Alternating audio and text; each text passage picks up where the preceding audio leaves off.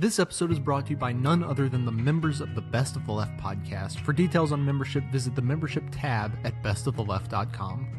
Now, welcome to the award-winning Best of the Left podcast with clips today from The Young Turks, The Onion Radio News, Countdown, Bill Moyer's Journal, Counterspin, The Daily Show, and The Progressive.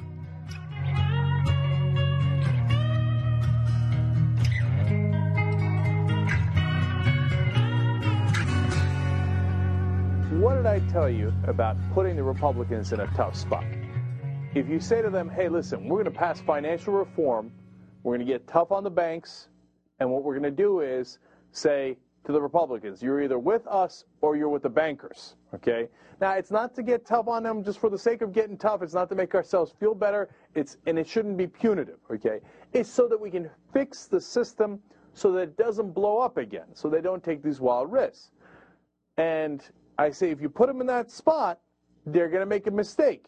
Either they're going to buckle and vote with you, or they're going to make the mistake of being obviously on the side of the bankers and protecting Wall Street.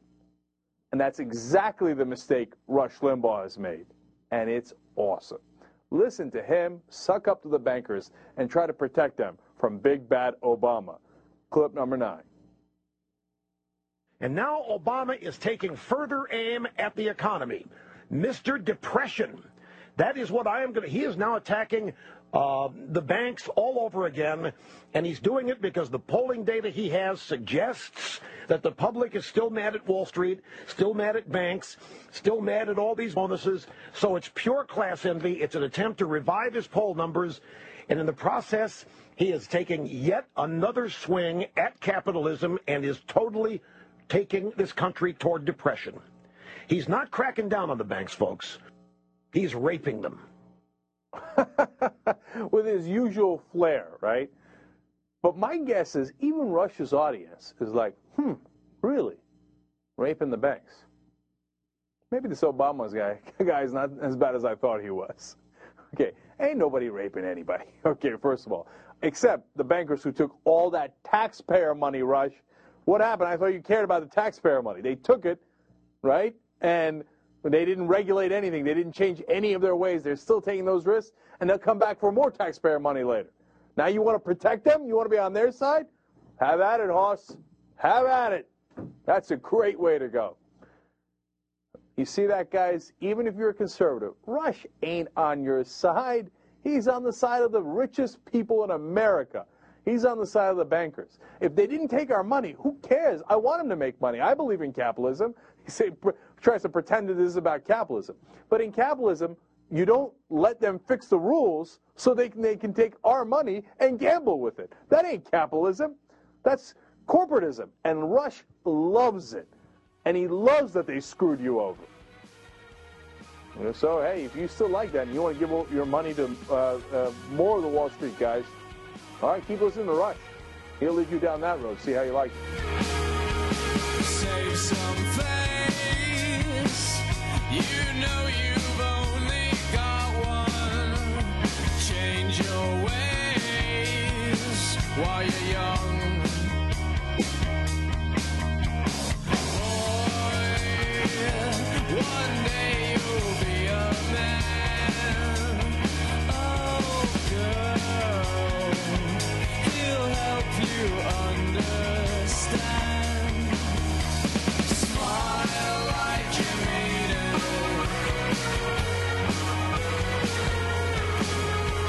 Smile like you mean it. An area CEO doesn't have time for this crap. It's the Onion Radio News. I'm Doyle Redland. Kenneth Whitting, the extremely busy CEO of Nortec, doesn't have time for this crap, according to a statement issued through his secretary. Mr. Whitting, who's far too busy to tell you this himself, would like all of you to know that you're wasting his valuable time. Asked when Whitting will have time for this crap, his secretary glanced at his calendar and said it wasn't looking good.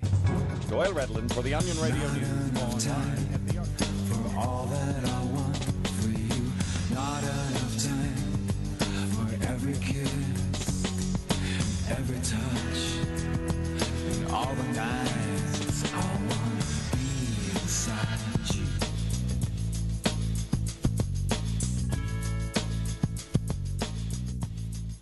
Finally tonight, as promised, a special comment on this President's Day, celebrating George Washington and the founding fathers he represents, and Abraham Lincoln and the emancipation he represents. And I think, having now been one for 51 years, I am permitted to say I believe prejudice and discrimination still sit, defeated, dormant, or virulent, somewhere in the soul of each white man in this country. 63 years after Jackie Robinson, and 56 after Brown v. Board of Education, and 46 after the Civil Rights Act, and a year and a half after the presidential election, this is not a popular thing to say. This is also not a thing that should be true, even as a vestige of our sad past on this topic. But it is.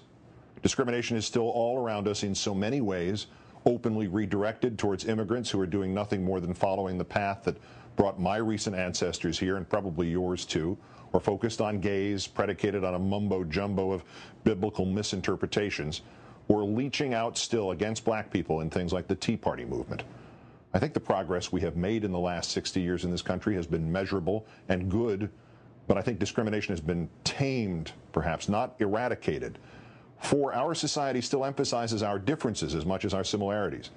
We may be 63 years from Jackie Robinson, but we are not yet 63 days from a man going on national radio and telling us the President of the United States was elected only because of the color of his skin. Discrimination, I've always thought, is a perversion of one of the most necessary instincts of survival. As a child, put your hand on a red-hot stove and you'll quickly learn to discriminate against red-hot stoves. But at that age, you're also told you need to beware of, say, black people, and you will spend your life having to fight against wiring created in your brain for no reason other than to reflect someone else's prejudice. And it need not even be that related to trauma.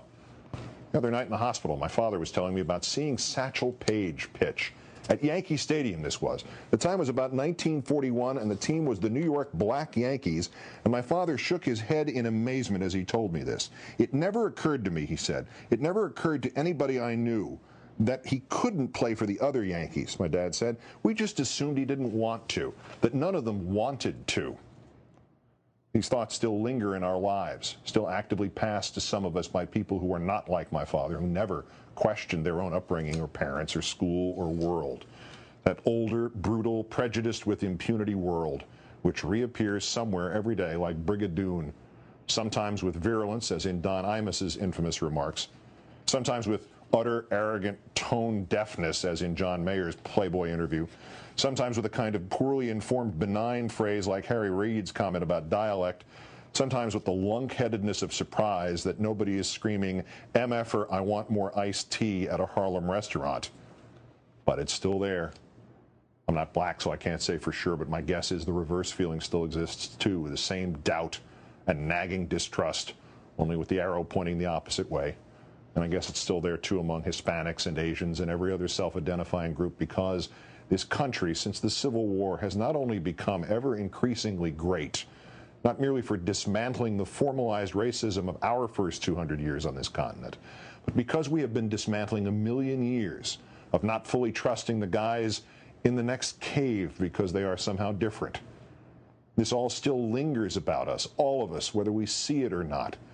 And since it's no longer fashionable, indeed no longer acceptable, it oozes out around the edges, and usually those who speak it don't even realize that as good as their intention might be, as improved as their attitudes might be from where they used to be, or where their parents or grandparents used to be, or where America used to be, it's still racism. Thus it has become fashionable, sometimes psychologically necessary, that when some of us express it, we have to put it in code, or dress it up, or provide a rationalization to ourselves for it. That this has nothing to do with race or prejudice. The man's a socialist, and he's bent on destroying the country, and he was only elected by people who can't speak English, or was it he was only elected by guilty whites? The rationalizations of the racists are too many and too contradictory for the rest of us to keep them straight. The whole of the anger at government movement is predicated on this. Times are tough.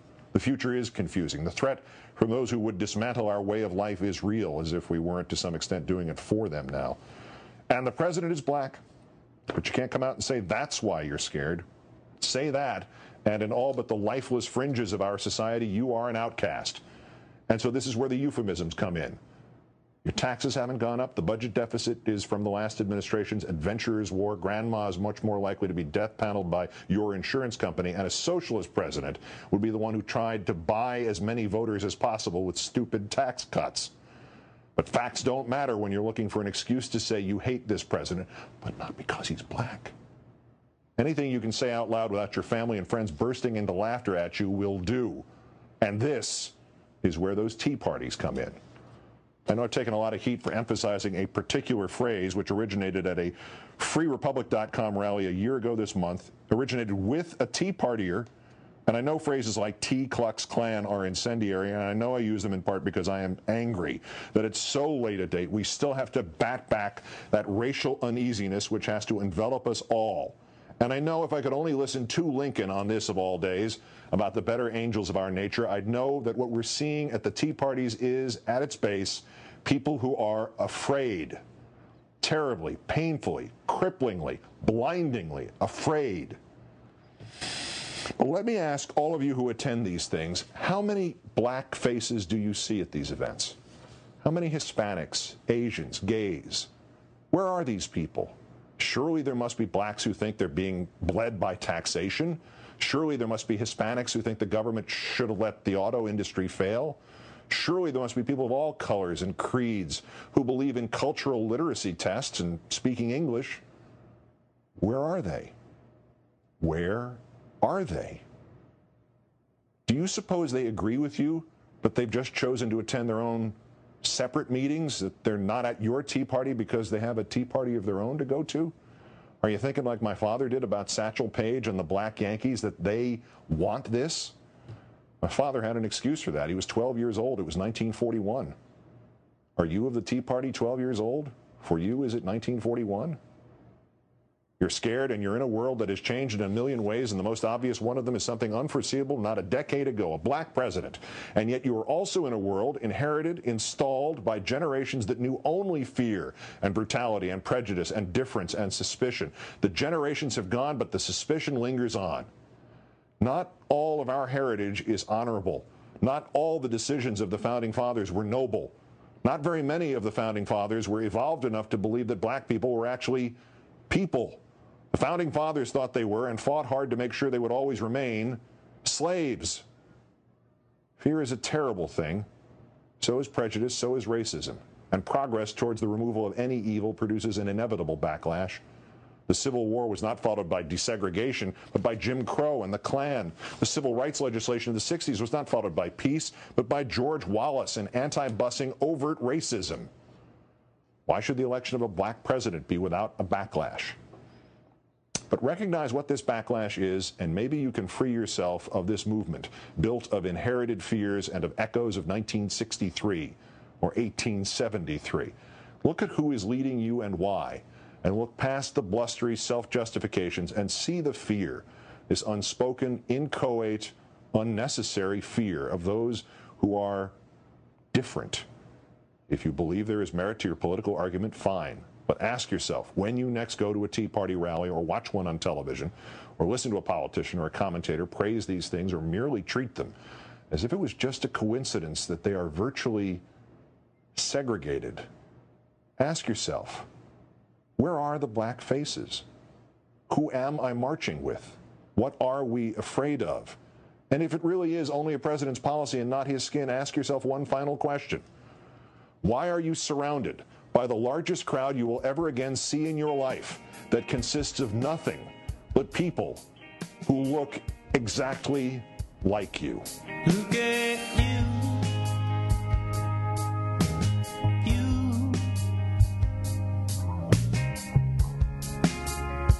such a fine citizen. Look at you.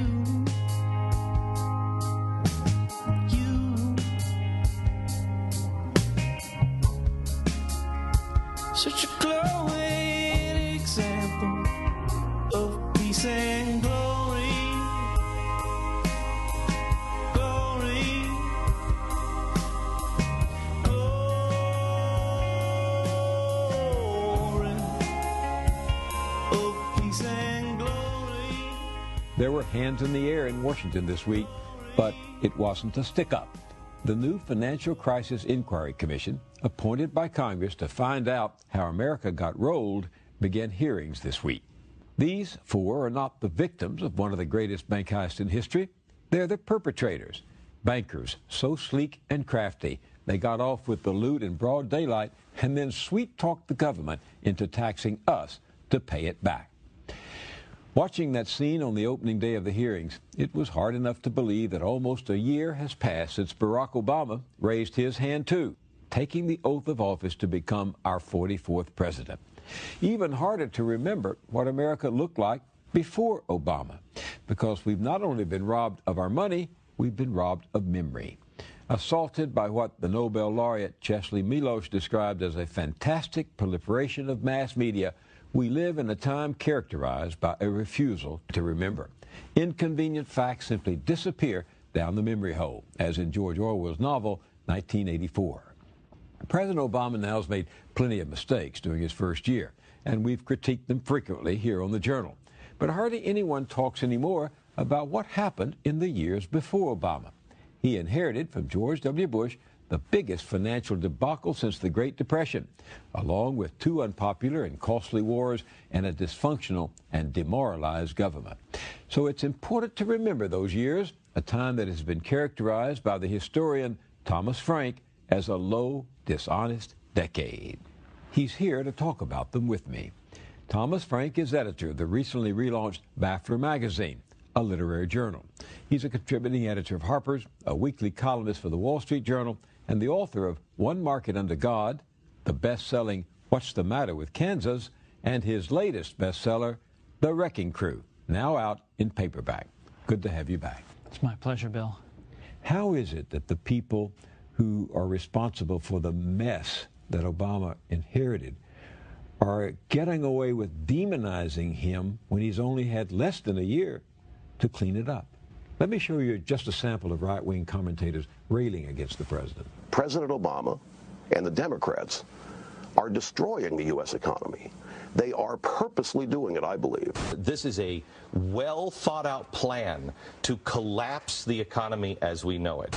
The president has, I think if you listen to what he says, a hatred for capitalism. Where do jobs come from? They don't come from the government. They come from the profit-seeking self-interest that, from what I hear and see, the president never misses an opportunity to smear and slap. This guy is a coward. He does not have the gonads or the spine to even stand up and accept what he's doing.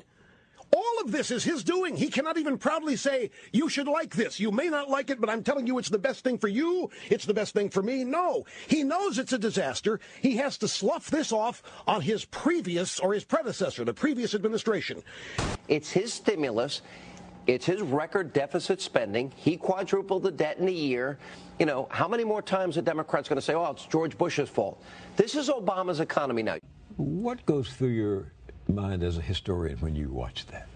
Well, that is America for you. I mean, that is the sort of the demented logic of our politics, is that now Obama's been president for a year, and he will come before the public in the fall, having to defend all of these terrible things. But that's how our politics works in this country. But you called it demented. I mean, demented means crazy, yeah. mad and crazy enough to cause us to forget the world before Obama. I'll give you an example of what I mean. So I was on a radio show the other day with a Tea Party leader. One of these protest leaders. And he seemed like a good guy, but what he did say that struck me was, he said he was really against monopoly, and we're laboring under all these monopolies, all this concentrated power here in America, and what we need to do is get back to free markets, and then we can do away with that. And it was mind-blowing, because if you look back any further than the Obama administration, since, 1980, in this country, we have been in the grip of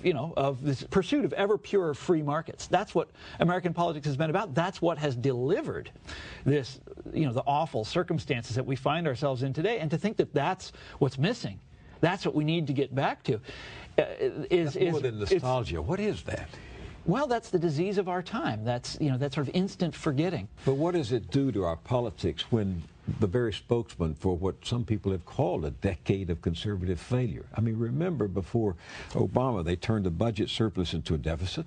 They took us to war on fraudulent pretenses. They borrowed money to fight it. They presided over a stalemate in Afghanistan. They trashed the Constitution. They presided over the weakest economy in decades. Compiled Not weak for everybody. No. Some people did really well. Okay, they compiled the worst track record on jobs in decades, and they ended up with the worst stock market in decades. I mean, it was a decade of conservative failure, and yet Obama's their villain.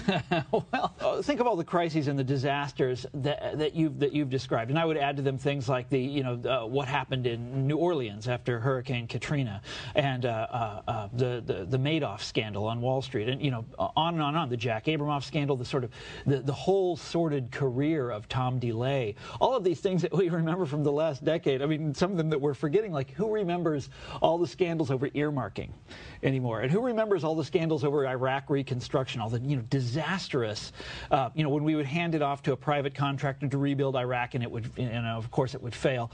Those things have all sort of been dwarfed by the economic disaster and the wreckage on Wall Street. But I would say to you that all of these things that we are describing here are of a piece, and that they all flow from the same ideas.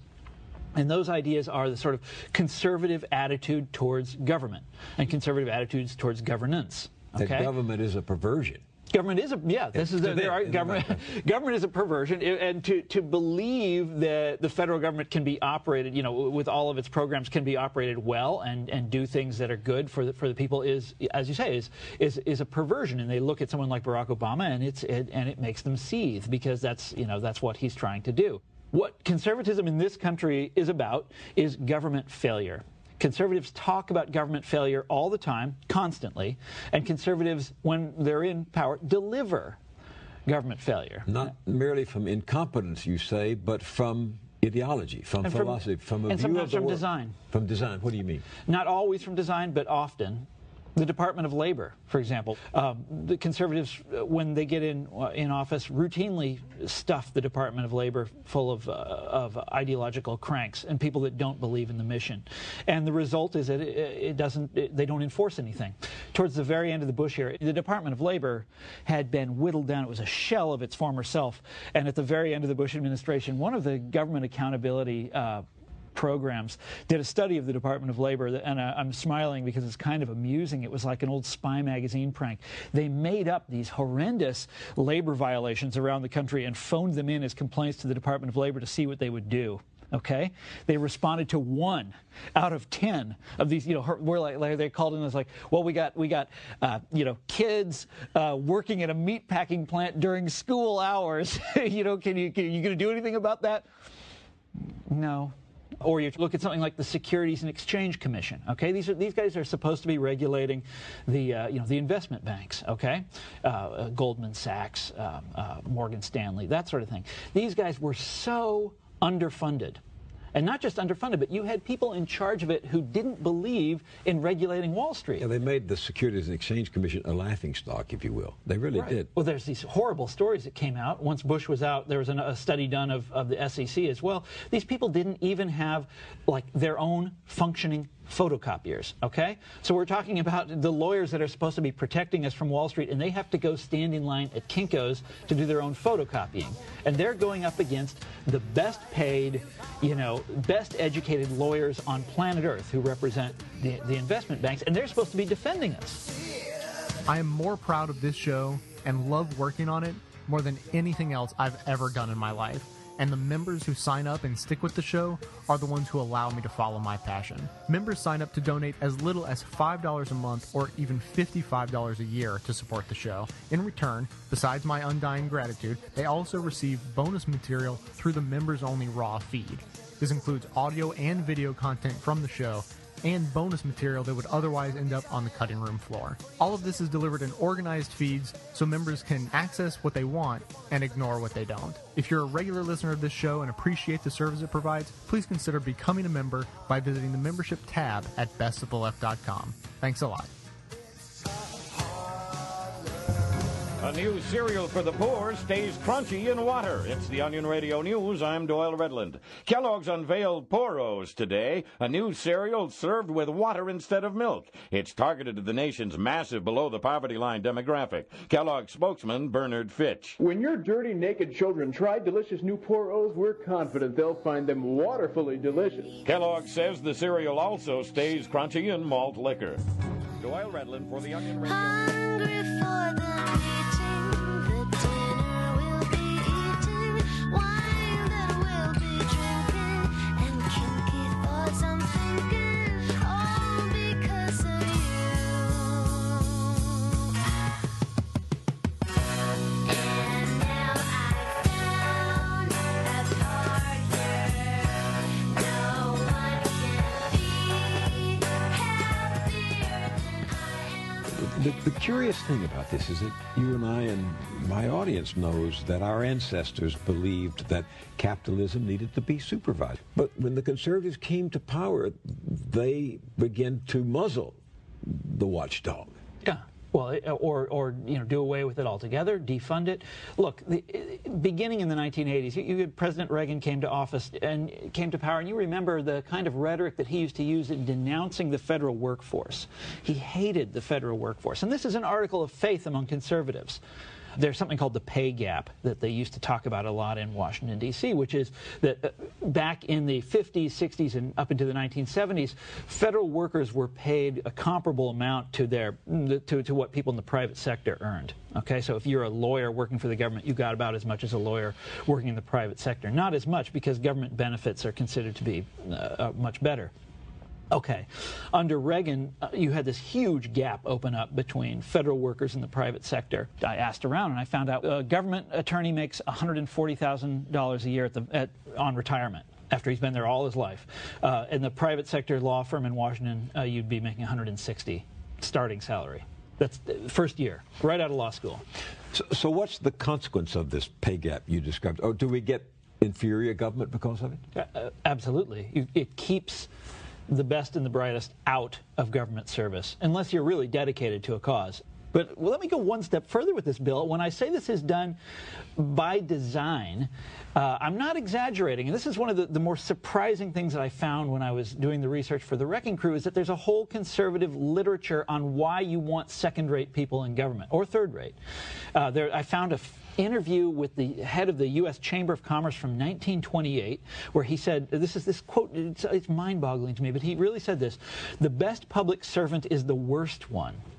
Okay? You want bad people in government. You want to deliberately staff government with second-rate people, because if you have good people in government, government will work, and then the public will learn to trust government, and then they'll hand over more power to it. So, and you don't want that, of course, if you're at the Chamber of Commerce. And I thought, when I first read this, that's a crazy idea.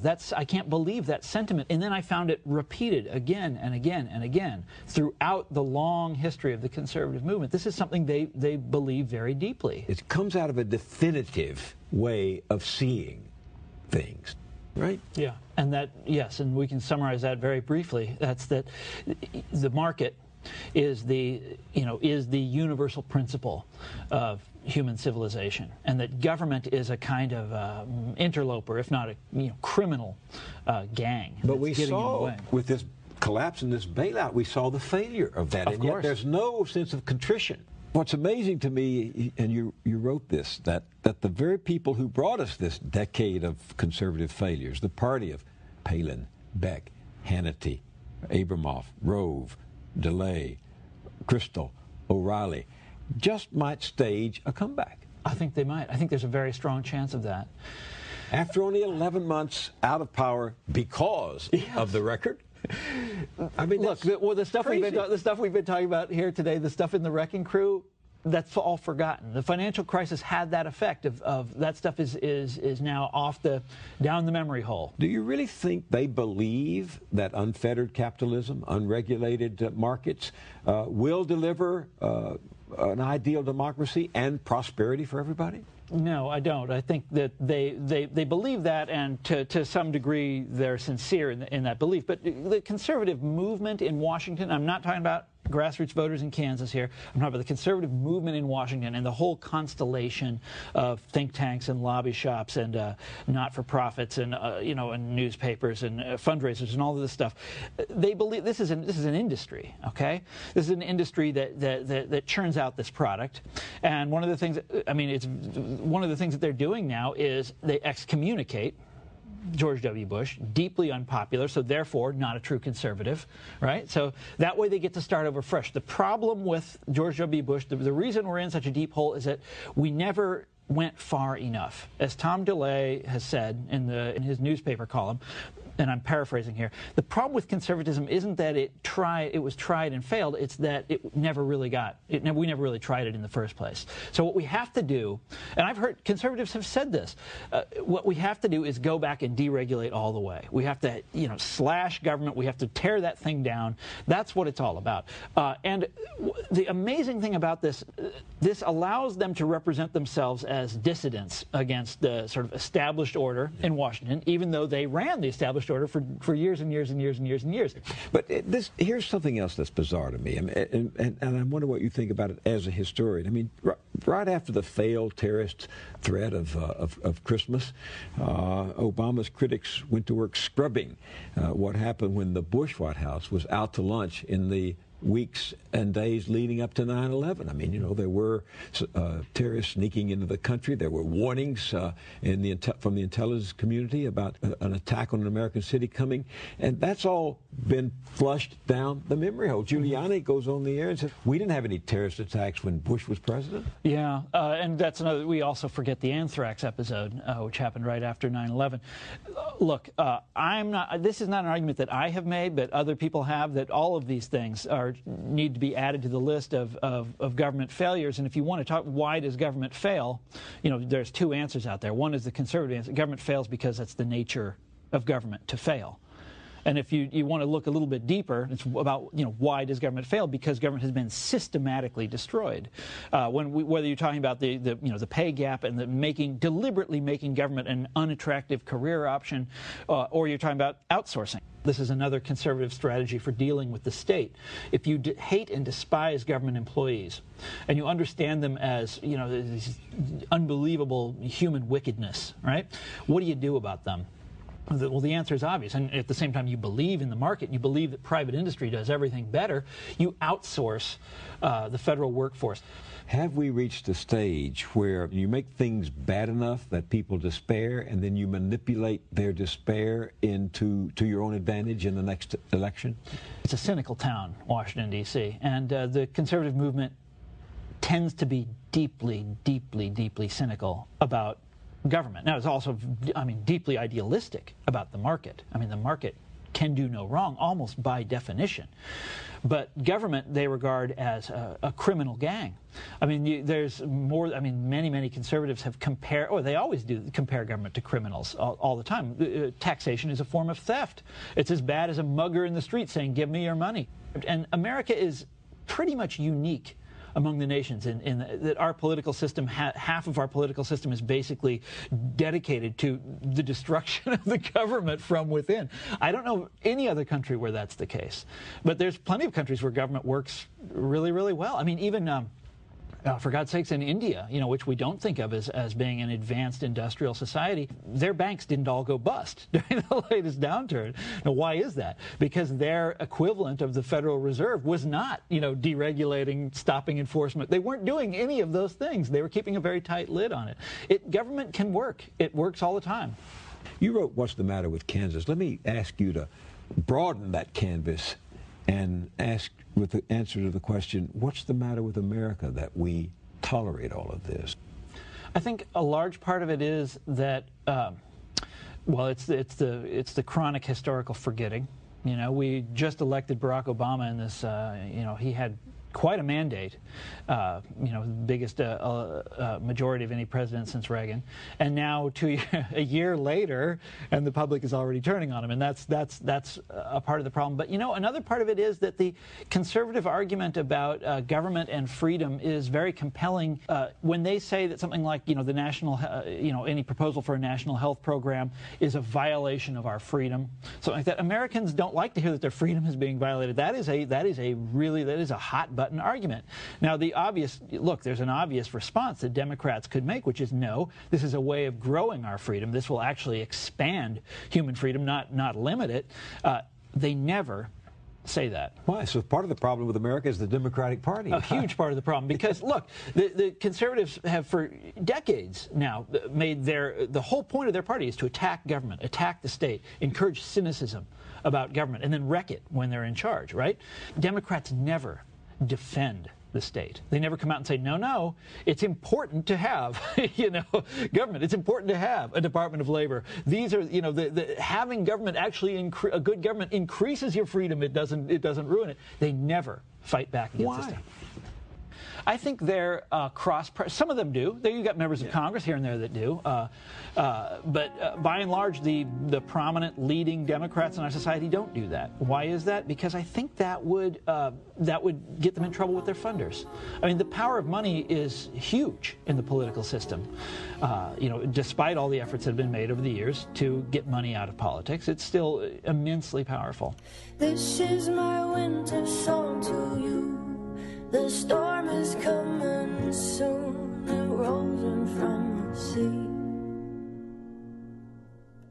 My voice a beacon in the night, my words will be your light to carry you to me.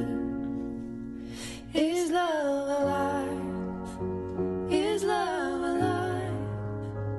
Is love?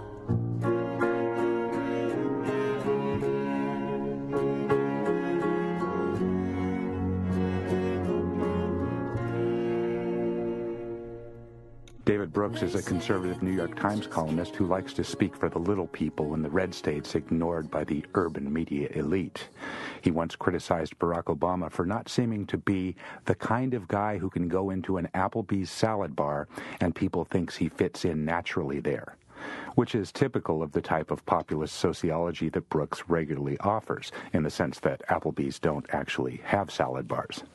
It's worth asking, though, what Brooks' populism actually consists of, besides vague suggestions that people in the more rural, whiter parts of America are somehow more authentically American. In a column published by The Times on July 29th, he laid out a political program of sorts, calling deficit reduction the issue that unlocks everything else. He urged Obama to, quote, force the country to accept common sacrifice, close quote. Brooks explained what he meant specifically, quote, establish your credibility and offer to raise taxes on the lower 98%, close quote. Now, when you hear people talking about common sacrifice, it's important to remember what's been going on in this country for the last 4 decades or so. The total output of the U.S. almost doubled, but the typical U.S. family's income rose only 13%. Where did the rest of the economic growth go? Mostly to the wealthiest families, whose average income over the past 45 years has multiplied by a spectacular 27 times. After a long period where the economic gains of the country have flowed almost entirely to a tiny elite, at a time when workers are suffering from 10% unemployment, Brooks thinks regular people aren't sacrificing enough. He should go to the nearest Applebee's and see what the folks at the salad bar think of that.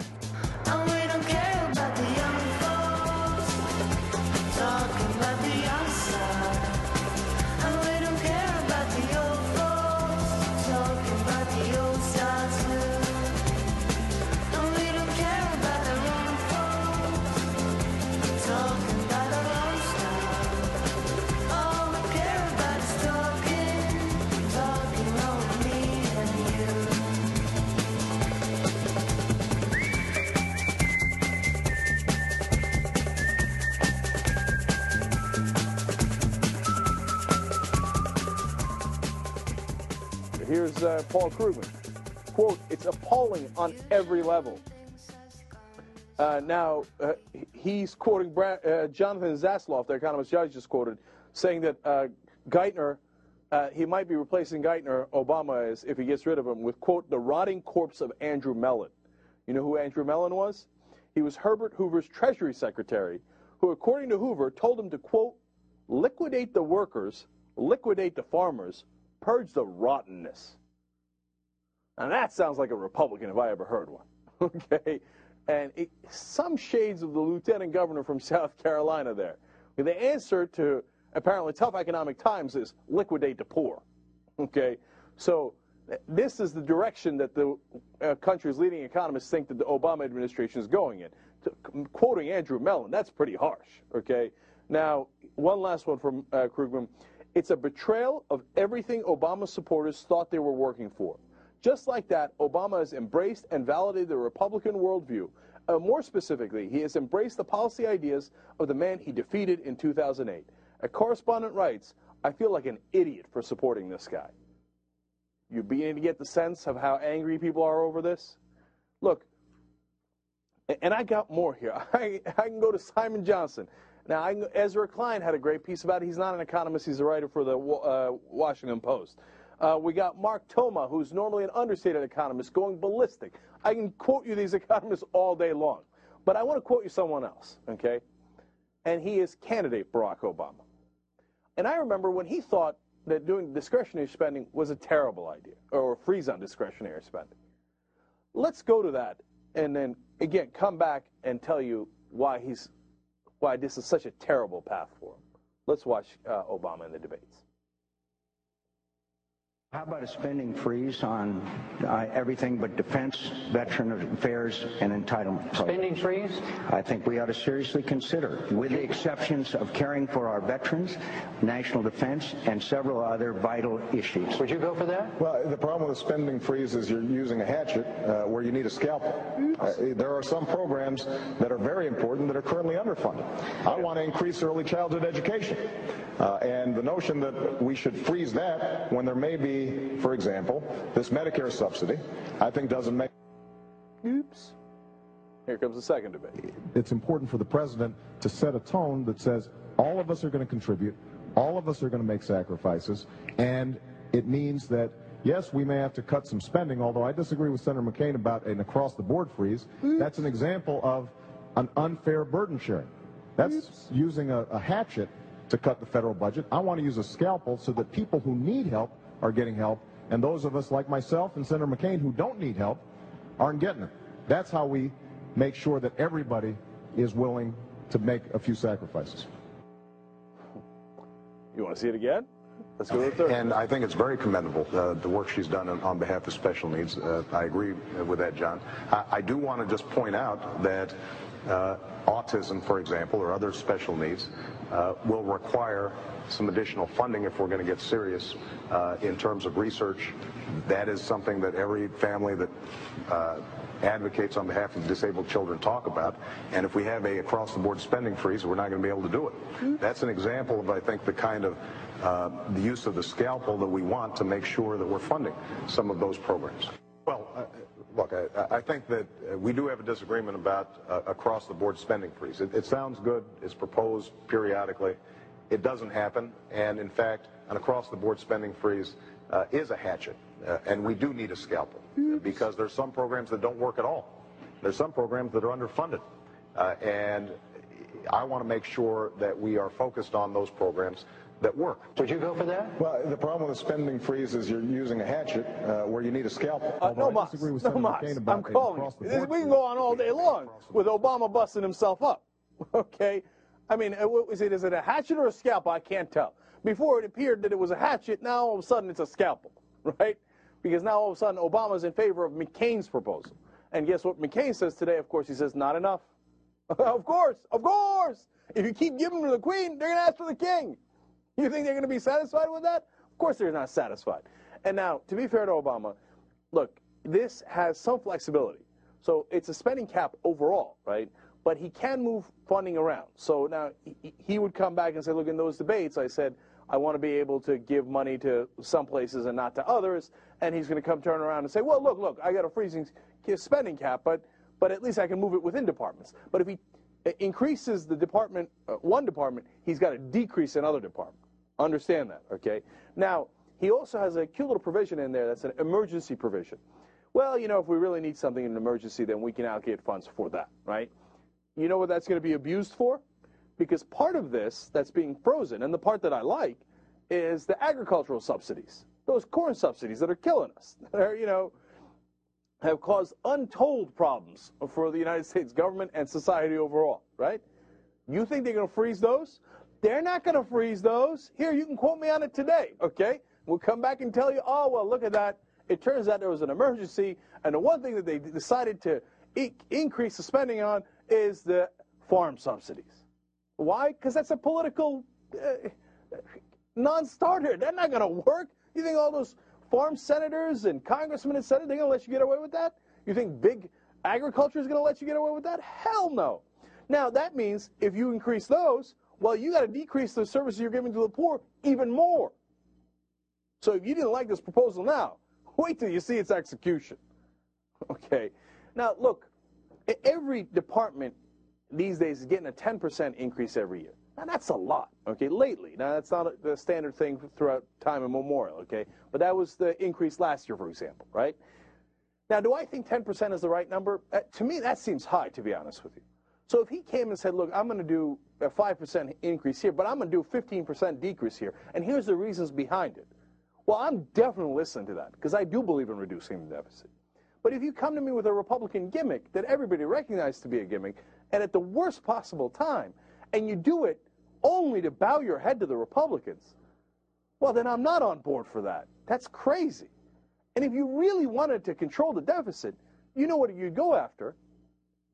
Defense spending. Are you kidding? Do you know that defense spending is larger than all discretionary spending combined? There's non-discretionary spending, Social Security, Medicare, Medicaid, etc., right? But if you take all the other discretionary spending, defense spending is larger. So why don't you include defense spending? Oh, no, but the Republicans will say I'm soft on defense. I can't do it. Look, if you're not cutting defense spending, which is loaded with pork, which is loaded with waste, and you're not going to raise taxes on the richest Americans who already benefited from this economy, well, then you're not really serious about cutting the deficit. You're playing political games. And that's why I say a hopeless politician. Now, I have so much more on this. I want to come back to it a little later. Just quick note of credit here to Senator Ben Cardin, which I did not expect. Democratic senator from Maryland says, hey, you know what? If he wants to get serious, he should cut defense spending. Now, not a lot of times a Democrat will say that because they'll be scared to death that the Republicans will beat him up over it, right? He's like, you know where the biggest waste is defense spending. If he's going to leave that alone, that this is a nonsense political trick. Score one for Senator Cardin from Maryland. Nicely done. That's exactly right. Okay? So if Obama has actual political courage, which at this point I honestly suspect he does not, which is that's the most devastating part. Not the policy implications today, but that implication, the political implication that he's just never going to do the right thing. Never going to have the courage to do it. Never going to have the courage to take them on. Well, then, you know, I'll tell you one thing. I'll know it when I see it. It's kind of like porn, okay? When he has the political courage, he says, oh, yeah, I'm going to cut the hell out of defense spending because I think it's garbage, okay? Well, okay, then I'm open. Hey, when he says, I'm going to come after the rich, I'm not going to tax the middle class, their health care plans. I'm going to tax the rich to pay for health care. Okay, now we're having a conversation. Look, here's bounds a reason to that. But he hasn't even begun to go in that direction, if you ask me.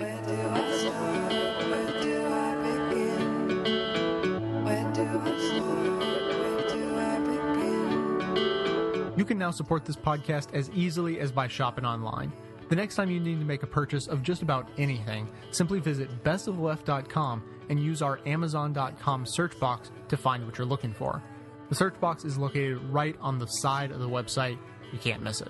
When you make your purchase, we get a little commission. It's just another effortless, completely free way for you to help keep the show going strong. Thanks for your support.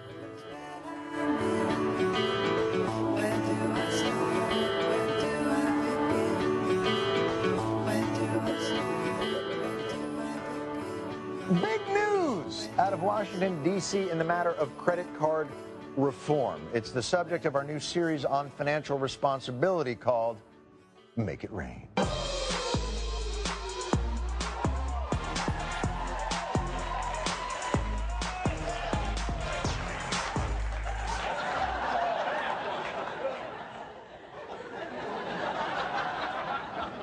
That didn't feel good.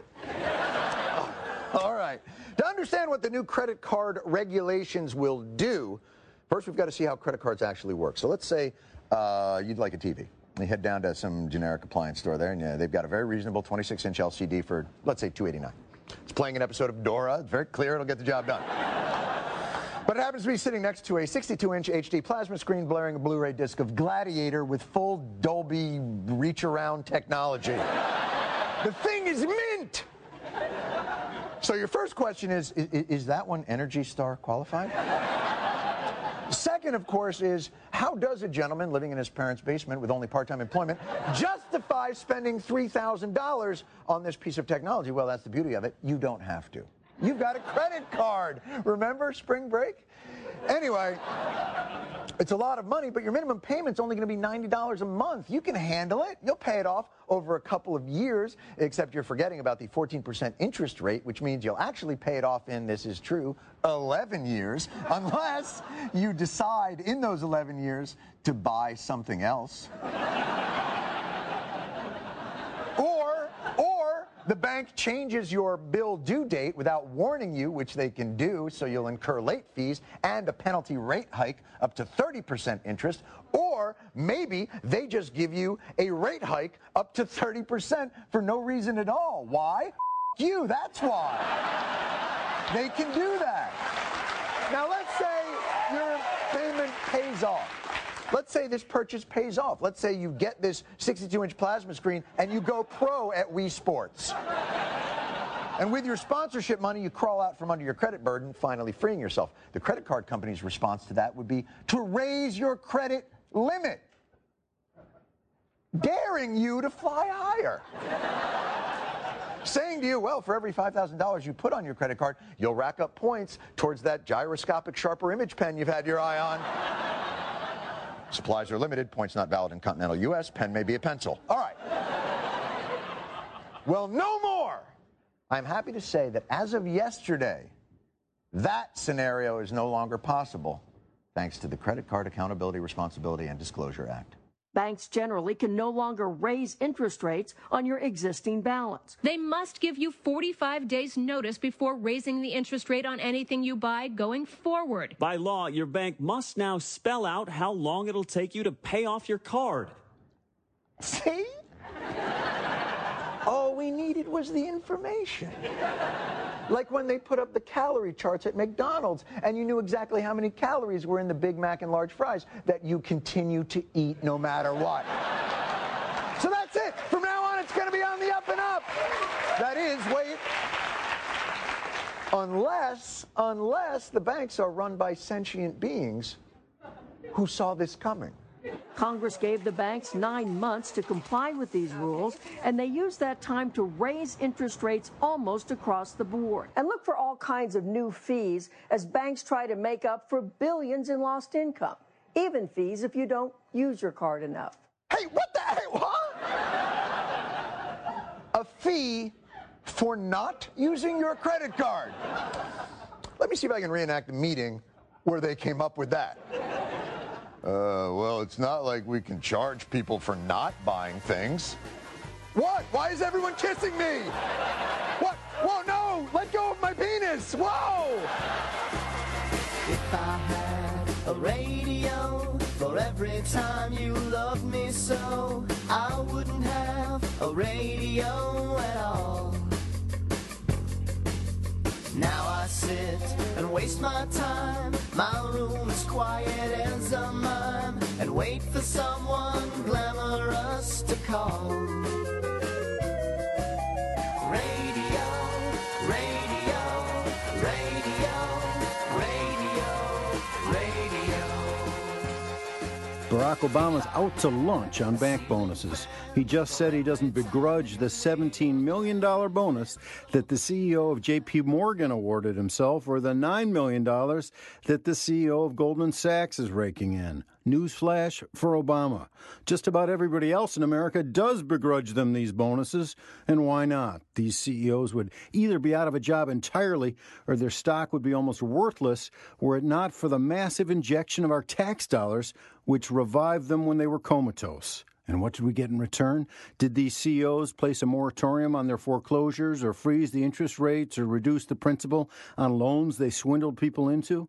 No, they didn't do anything to help consumers. They just helped themselves, and Obama let them take one helping after another. Obama said their success and wealth are part of the free market system. Hogwash. These obscene bonuses derive from corporate welfare at its worst. And when Obama declared, I know both those guys, they are very savvy businessmen, he was making a shameful confession. He's been hanging around with the bankers so long, he started to think just like them and justify their greed just like them.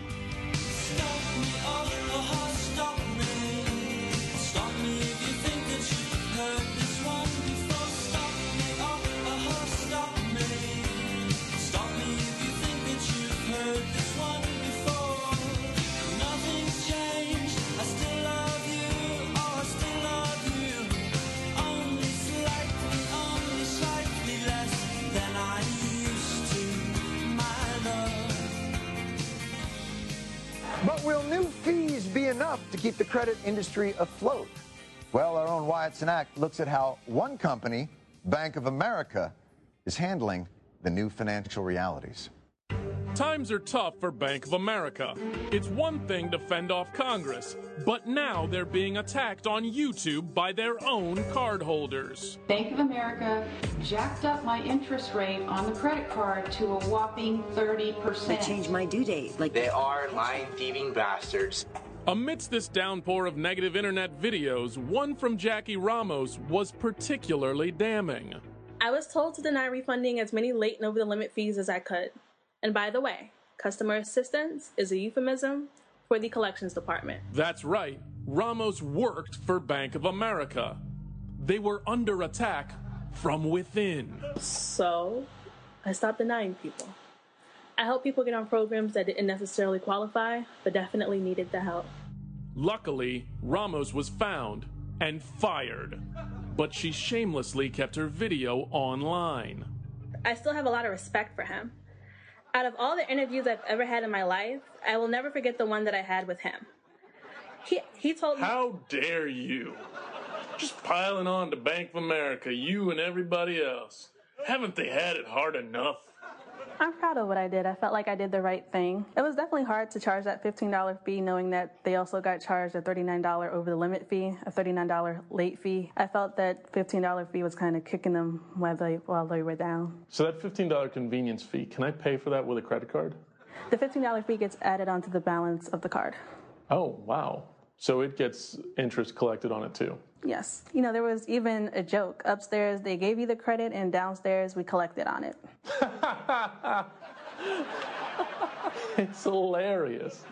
Oh, none of us really thought it was funny. It's funny, because poor people don't deserve credit in the first place.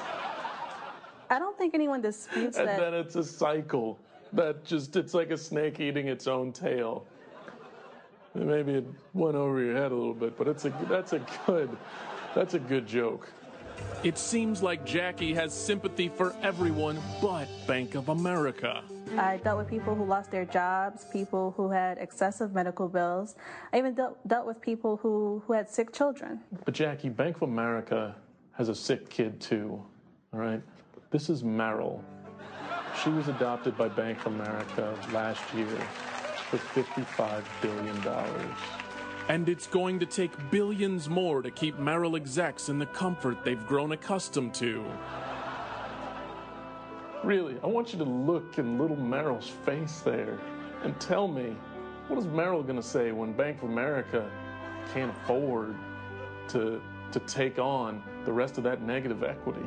If they would have thought about what they were doing before they mortgaged themselves to the hilt, then they wouldn't have anything to worry about. You don't care, do you? I don't. Bank of America refused to speak with us, so I sat down with loan specialist Louis Ferrante. He worries that Bank of America is giving all lenders a bad name. Predatory lenders are disgraceful people. They're constantly harassing you. They call your house. They call my cell phone. They just keep putting penalties on top of penalties, and you can't go anywhere anymore because your credit's ruined. You came to us to straighten out your mortgage. So you understand kind of what Bank of America is going through with their credit card customers. Yeah, and absolutely. I was a loan shark. for the mafia, for the mob. 5 minutes after you asked me for money, I had it in a brown paper bag. We set a rate of interest. It never went up a nickel. So there's no hidden fees. No hidden with you. fees. It is what What it about is. penalty fees? Like Penalties. with a credit card, if you're 3 months behind, I love how credit card it goes up to companies do 30%. that. You can't strangle somebody with all these hidden costs and say, listen, pay it or else we're going to break your legs. Right. Our word was our word in the mob. No fine print, no bull. And thanks to the new regulations, Bank of America now has the same high standards as the mafia. If you were sick, if your wife was sick, we didn't say, you pay me. With us, whoever owes money in Brooklyn 30 years ago might still owe money today, but they're in the same house. The mob never threw them out. Guy might have suffered a broken bone. He might have fell down a flight of stairs by accident. By accident. By accident. Things happen. You know, you might bend back some guy's fingers or even break a knuckle or two, but you ain't taking his house. Is it okay that I'm terrified of you? I don't see a reason why. As for Jackie Ramos, she refuses to take down her video. For someone who just lost her job, one would think she would have more compassion for her former employer's situation. $15 here, $39 there, $45 billion in TARP fees. These guys are just scraping whatever they can to get by. Knowing that so many of Americans are struggling and you're still going to charge them 30% interest and high fees on their account, how are they ever supposed to claw themselves out of debt? Faking their own deaths. That's one way. We can actually verify whether or not you died. Really? Yes. I mean, in a weird way, you kind of got to tip your hats to them. They're smart. They're dickholes, but they're smart.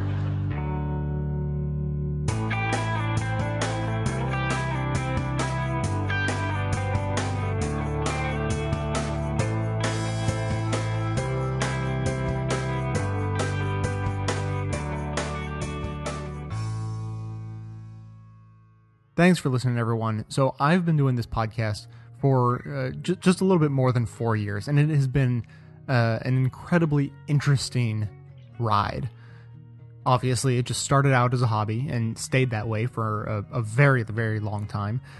Then about 8 or 9 months ago, I began to make the effort to turn it into nothing more than a part-time job. Then in the middle of last month, it actually became a full-time job.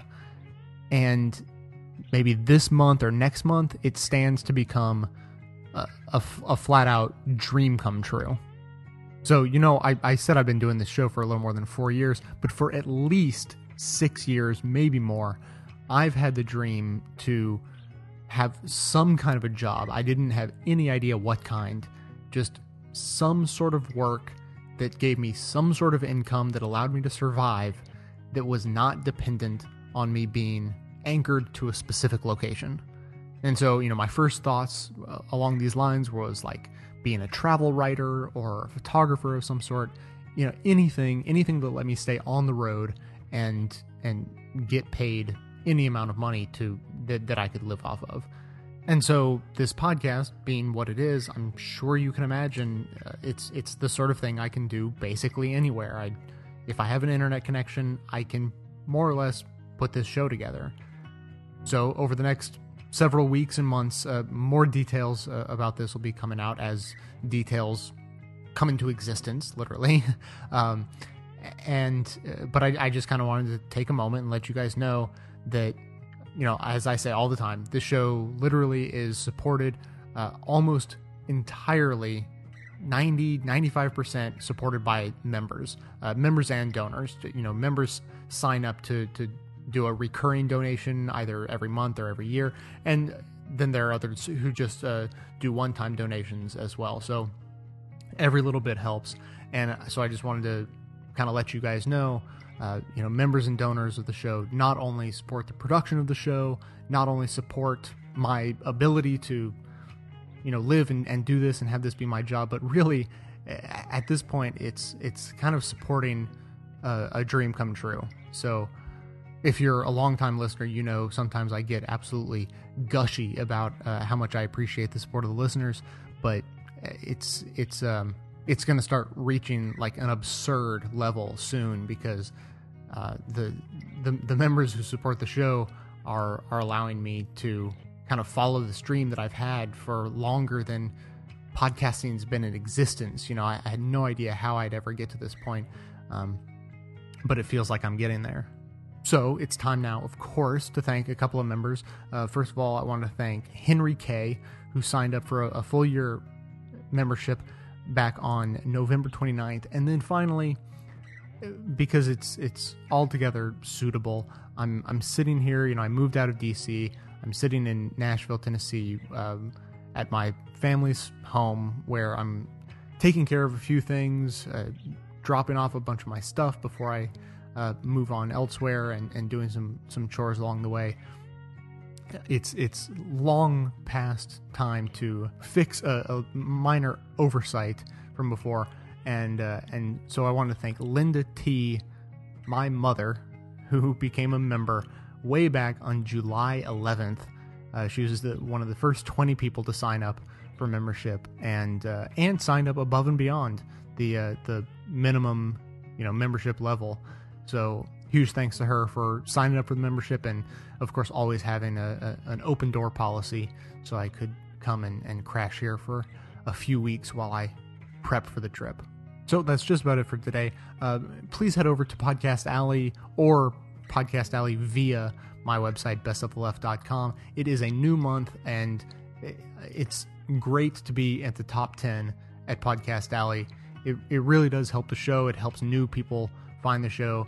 It takes you 30 seconds to cast your vote each month, and so it's great for those of you. Just get in the habit every month.